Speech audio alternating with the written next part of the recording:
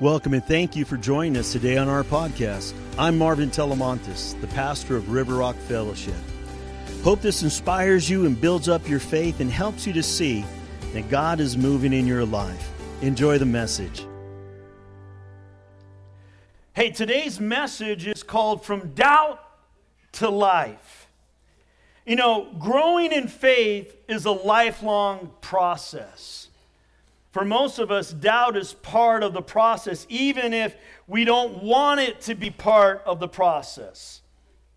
Who wants to be a doubting Thomas? Nobody's going to raise their hand on that one. But we struggle with that.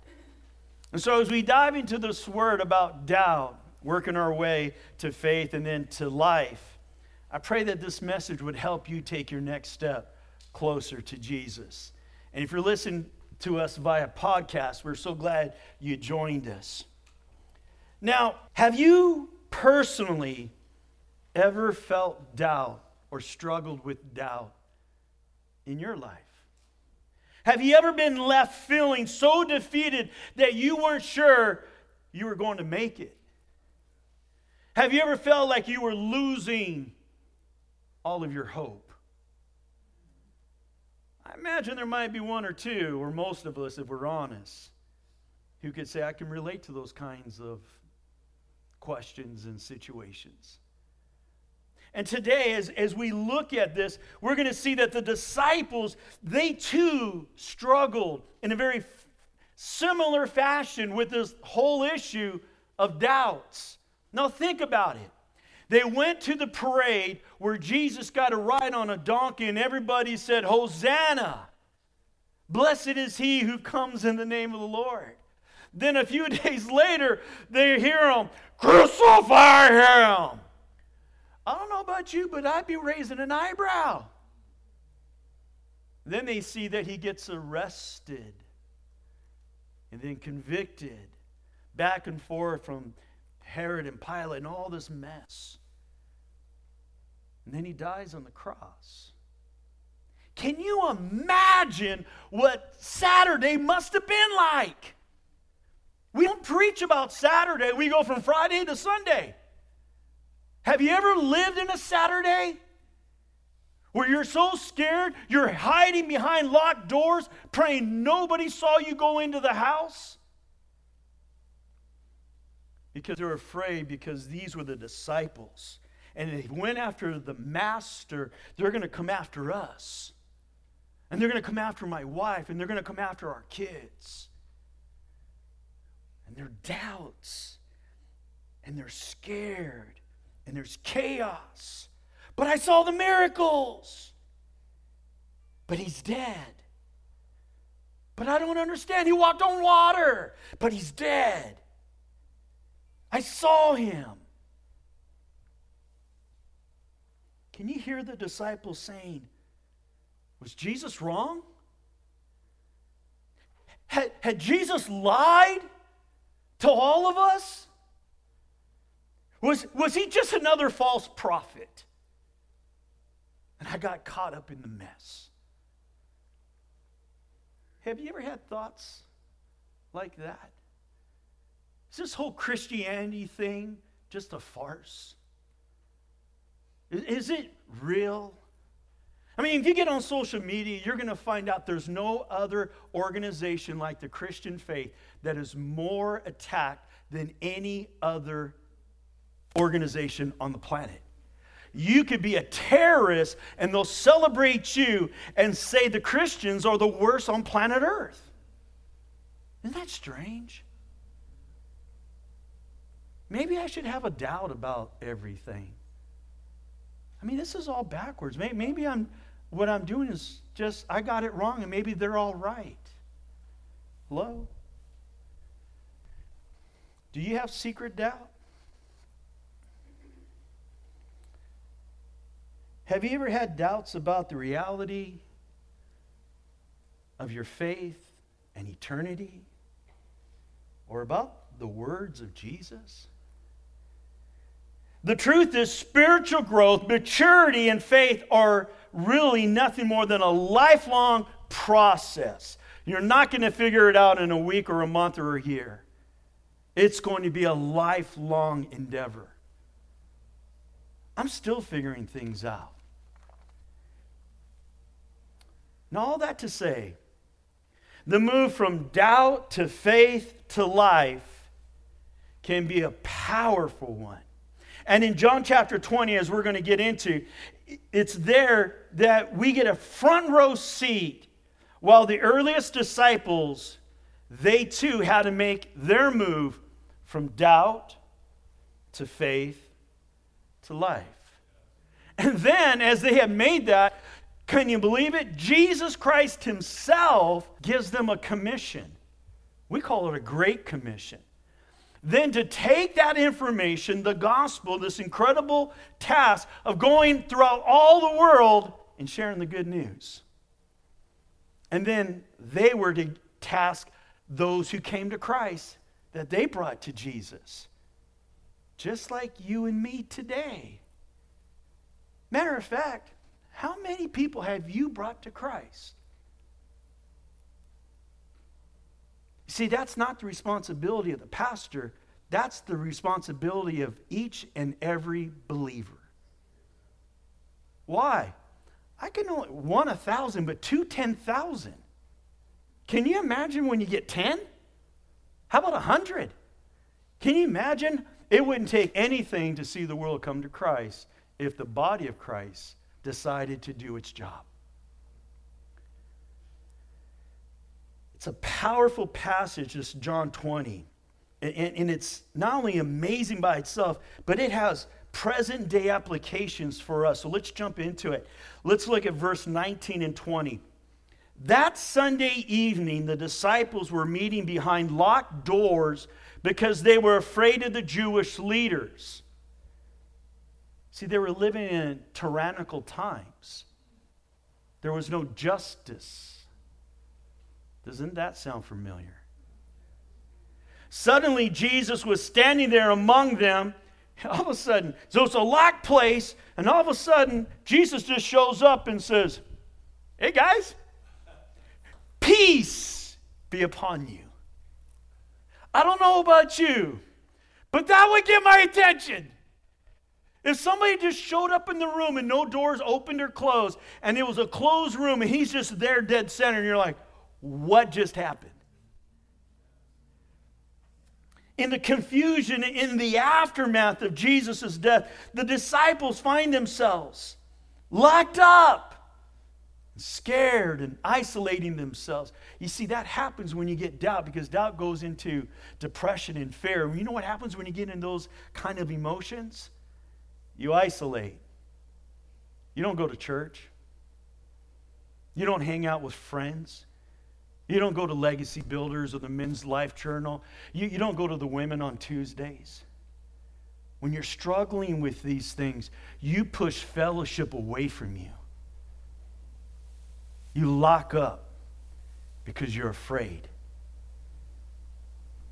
And that's what the enemy wants to do today. They're scared. They literally don't know what to do. And it doesn't appear that they know Jesus had already revealed himself to some of the others. That's when Jesus enters the room, and right into their fear, right into their chaos, right in the middle of all their doubts, and then he blesses them with peace and with joy. In the middle of their trauma, he blesses them with peace and with joy. See, fear keeps you from faith. You ever catch that? You know, there's a lot of scholars that say there's 366 fear not, so to speak, throughout all the scriptures. One for every day of the year and then one for leap year. That God realized we would need that many fear nots. Why? Because when I fear, I make bad choices. When I fear, I don't step out in faith. When I fear, I say ugly things. When I fear, my head goes around in a circle. I look weird. See what fear does? It messes with you. That's why he says, don't fear. Matter of fact, one of my favorite fear not type verses in Isaiah 41, verse 10. And here it says, don't be afraid, for I am with you. Don't be discouraged, for I am your God. It's like when the little child's scared, and the lightning and the thunder from the storm is hitting the house. Ah! Boo! And the light flashes into the house, and they're scared. And little Susie runs into the bedroom. I need to sleep with you guys. No! Go to your bed. God will be with you. Jesus will be with you. Big boom again. She comes running back in. I need to do this. No, go back to bed. Go back. Jesus will be with you. Third time. Finally, she had it. She says, I need a Jesus with skin on him. Scoot over. And she climbed into bed. See, because there's something about knowing your Father is with you. See, when you know Dad's there, when you know Abba, when you know your Father God is right there, it gives you the confidence to stand and to take on the storm, because you're not doing it alone. Fear not. I will strengthen you and help you. I will hold you up with my victorious right hand. It's almost as if God knew we would need to hear his compassionate reassurance day after day. We need it just as much now as the believers did thousands of years ago. And surely just as much as those meeting together in that locked room there in John chapter 20. See, after the death of Jesus, the Jews became even more aggressive. They were now seeking anybody who sympathized with Jesus, the Messiah, Jesus claiming to be the Christ. They wanted to find those followers and they wanted to deal with them. Beat them, throw them in jail, and maybe even execute them. It was a scary time. Their fear of what others would do to them kept them from literally trusting the words of Jesus, trusting what God had said. Doesn't that happen today? When the circumstances in life hit so hard, like it's a thunderous hurricane, and you're like, I'm so scared by the circumstances, I can't remember that greater is he that's in me than he that's in this world. That no weapon formed against me shall prosper. That I can put on the armor of God and withstand anything of the wiles of the enemy. See, if we're not in the Word, we're not going to recite the Word. And when we need it is when the storm comes. I'll tell you, the storm never tells you it's coming. So we have to be ready in and out of storm season, because we don't know when the storm of life is going to hit hard. You may recall from both in Hebrews chapter 11 and also in 2 Corinthians chapter 5 that faith is about believing, even when you can't see or perceive what's actually going on. I don't know about you, but I would love to be able to see what's going on in the invisible world. Hello? Right? Want to see it. Make it a whole lot easier. But you know what? Faith says, I'm going to believe even when I can't see. See, most of us are nothing more than doubting Thomas. We just don't want to say it out loud. I'll believe it when I get to see it, when I get to touch it, when I get to feel it, then I'll know. And that's just how we are. In Hebrews 11 verse 1 it says, now faith is the substance of things hoped for. Catch this last part. The evidence of things not seen. Louis Pasteur was a great doctor of yesteryear, and he was the first guy to say, you know what? We work on, do surgeries on these guys, and then while our hands are still full of blood, just like we were dealing with cattle, we go to the next patient and we start doing surgery and we never cleaned up. He says, I got an idea. I think there's something in the invisible world that we can't see in the natural world. So why don't I go to the sink and take some soap and wash my hands and get all the blood off, and then I'll go to patient number 2 and do surgery there. Then wash my hands with soap and water, get all cleaned up, and go to patient 3, 4. You get the idea. They called him a lunatic. Now we would think, how dare you consider not scrubbing up for surgery? Louis Pasteur. He dared to believe that there was an invisible world that impacted the natural world. And folks, there is an invisible spiritual world. Just because you can't see evil doesn't mean it's not there. And just because you may not see it, there is the kingdom of light that is so powerful, it overtakes the kingdom of darkness each and every time. So in 2 Corinthians it says, for we live by believing, not by seeing.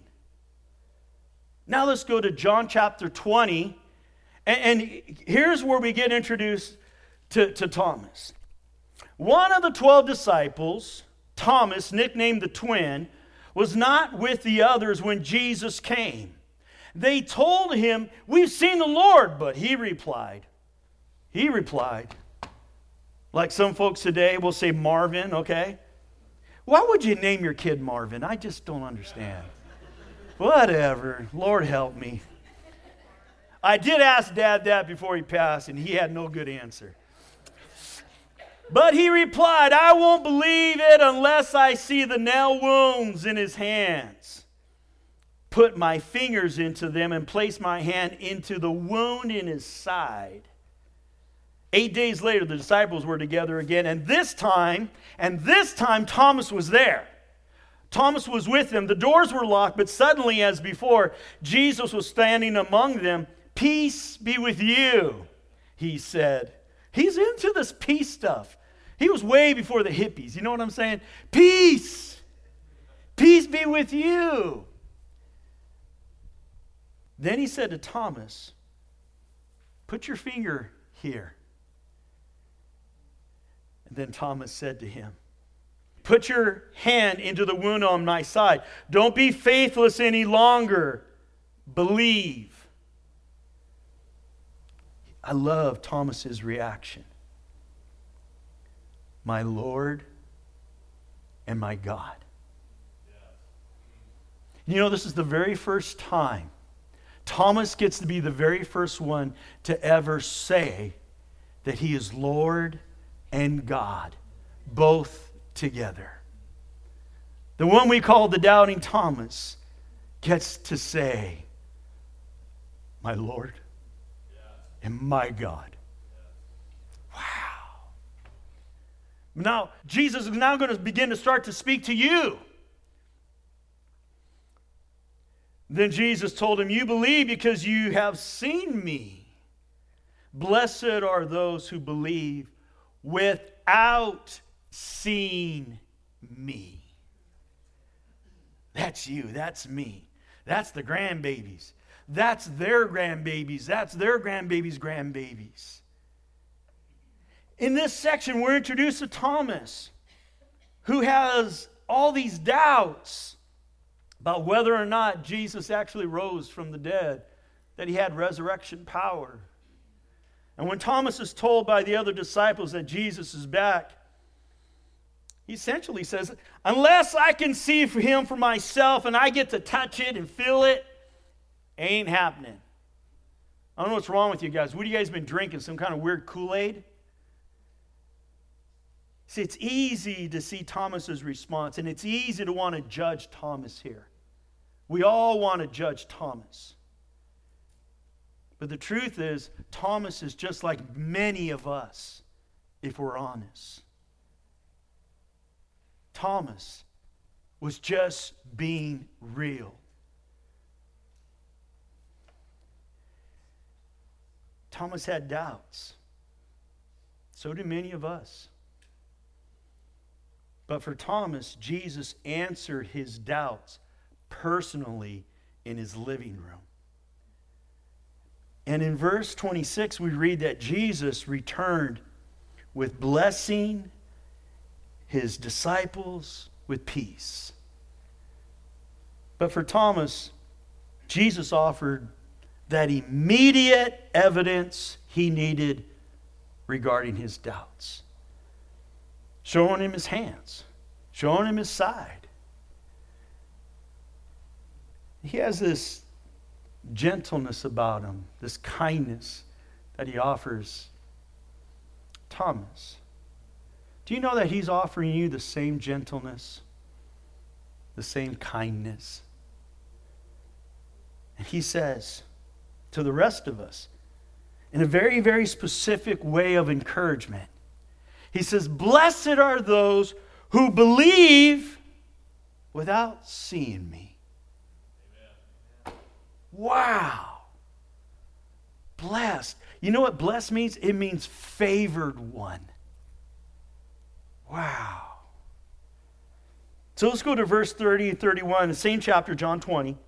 The disciples saw Jesus do many other miraculous signs in addition to the ones recorded in this book.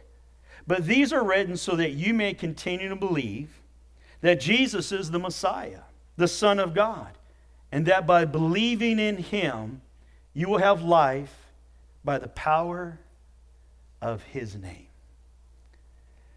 For us, we must learn to walk by faith and not by sight. Ever do those trust walks, put the blindfold on, and somebody can't touch you, and you have to walk them through a little obstacle course? Anybody run full speed on those with the blindfold on? No? I would love to see it happen just once. The truth is, we have to be willing to slow down. Because we can't see everything. I can't see tomorrow or next year. But if I slow down, the Holy Spirit can guide me wherever I need to go so that I don't run into obstacles. All you have to do, slow down your heart. Slow down. Doesn't mean not do anything. It just means go slow enough that you can make the correct adjustment when spoken to. Amen? Thomas and the disciples, they had all these same struggles. But one of the things they had to remember was what Jesus said, behold, I am with you always, even to the end of the age. I know sometimes life can be so bizarre, and we kind of feel like, have you ever heard somebody, not you, but somebody next to you, right? Or maybe that person in the mirror saying, where are you, God? Where were you, God? Or like I just preached a few weeks ago, why, God? Right here, Matthew 28, 19 and 20. And then he says, and I will always be with you to the end of the age. It's like the story of footprints. Remember it? 2 sets of footprints going through his life. He could always see one of Jesus and one of himself. But when he went through that season of really dark times, real hard struggles, he goes, Lord, where were you? Why did you leave me? Why was there only one set of footprints during that hard time? You abandoned me, God. Anybody hearing this? What does Jesus say next? That's when I carried you, my son. Child, that's when I carried you. Amen? Does that make sense to you, John? It does. Footprints, one of my favorites forever. God bless you. Lord, I just pray right now for John. I just pray that you bless him. Lord, I sense in this message is speaking to him. I pray you fill him with your great power and your love. Let him know that God's saying there is a new day. This would be a brand new season. It's going to be the greatest season of your life. And God's going to increase every dimension of your life, including a career and the finances. Relationships are going to be restored. New ones are going to be made. And God says there's significance and there's purpose and there's power in the name of God. Be free, spirit, soul, and body. Does that make sense? Praise God. Praise God. Yeah.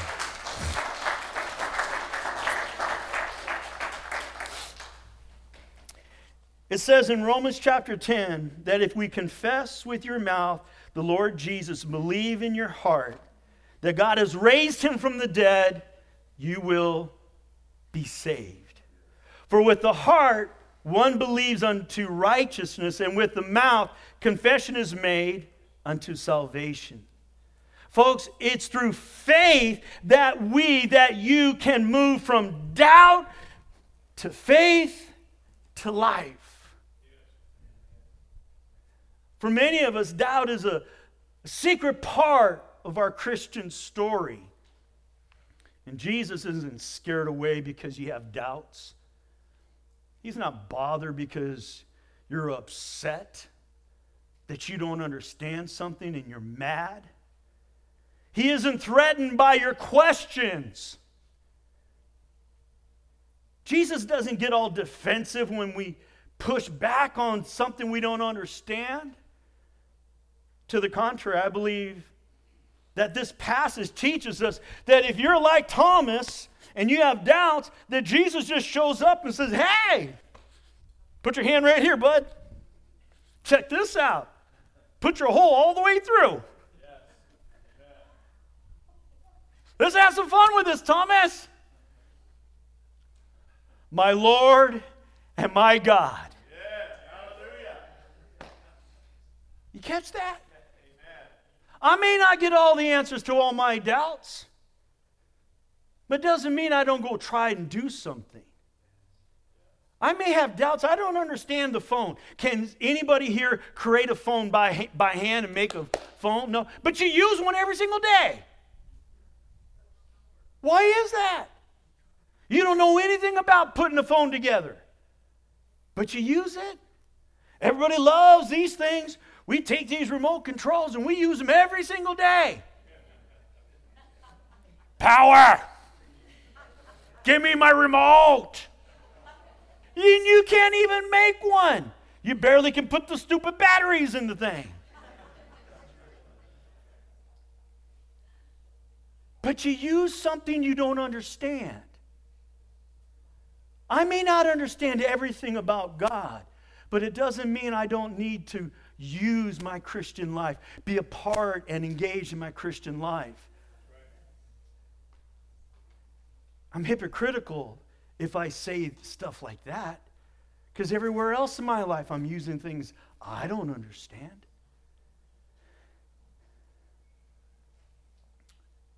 Do you have doubts? Jesus says, peace be with you. Do you have frustrations? Jesus says, peace be with you. Are you discouraged? Jesus says, peace be with you. Are you tired and weary and fatigued? Jesus says, peace be with you.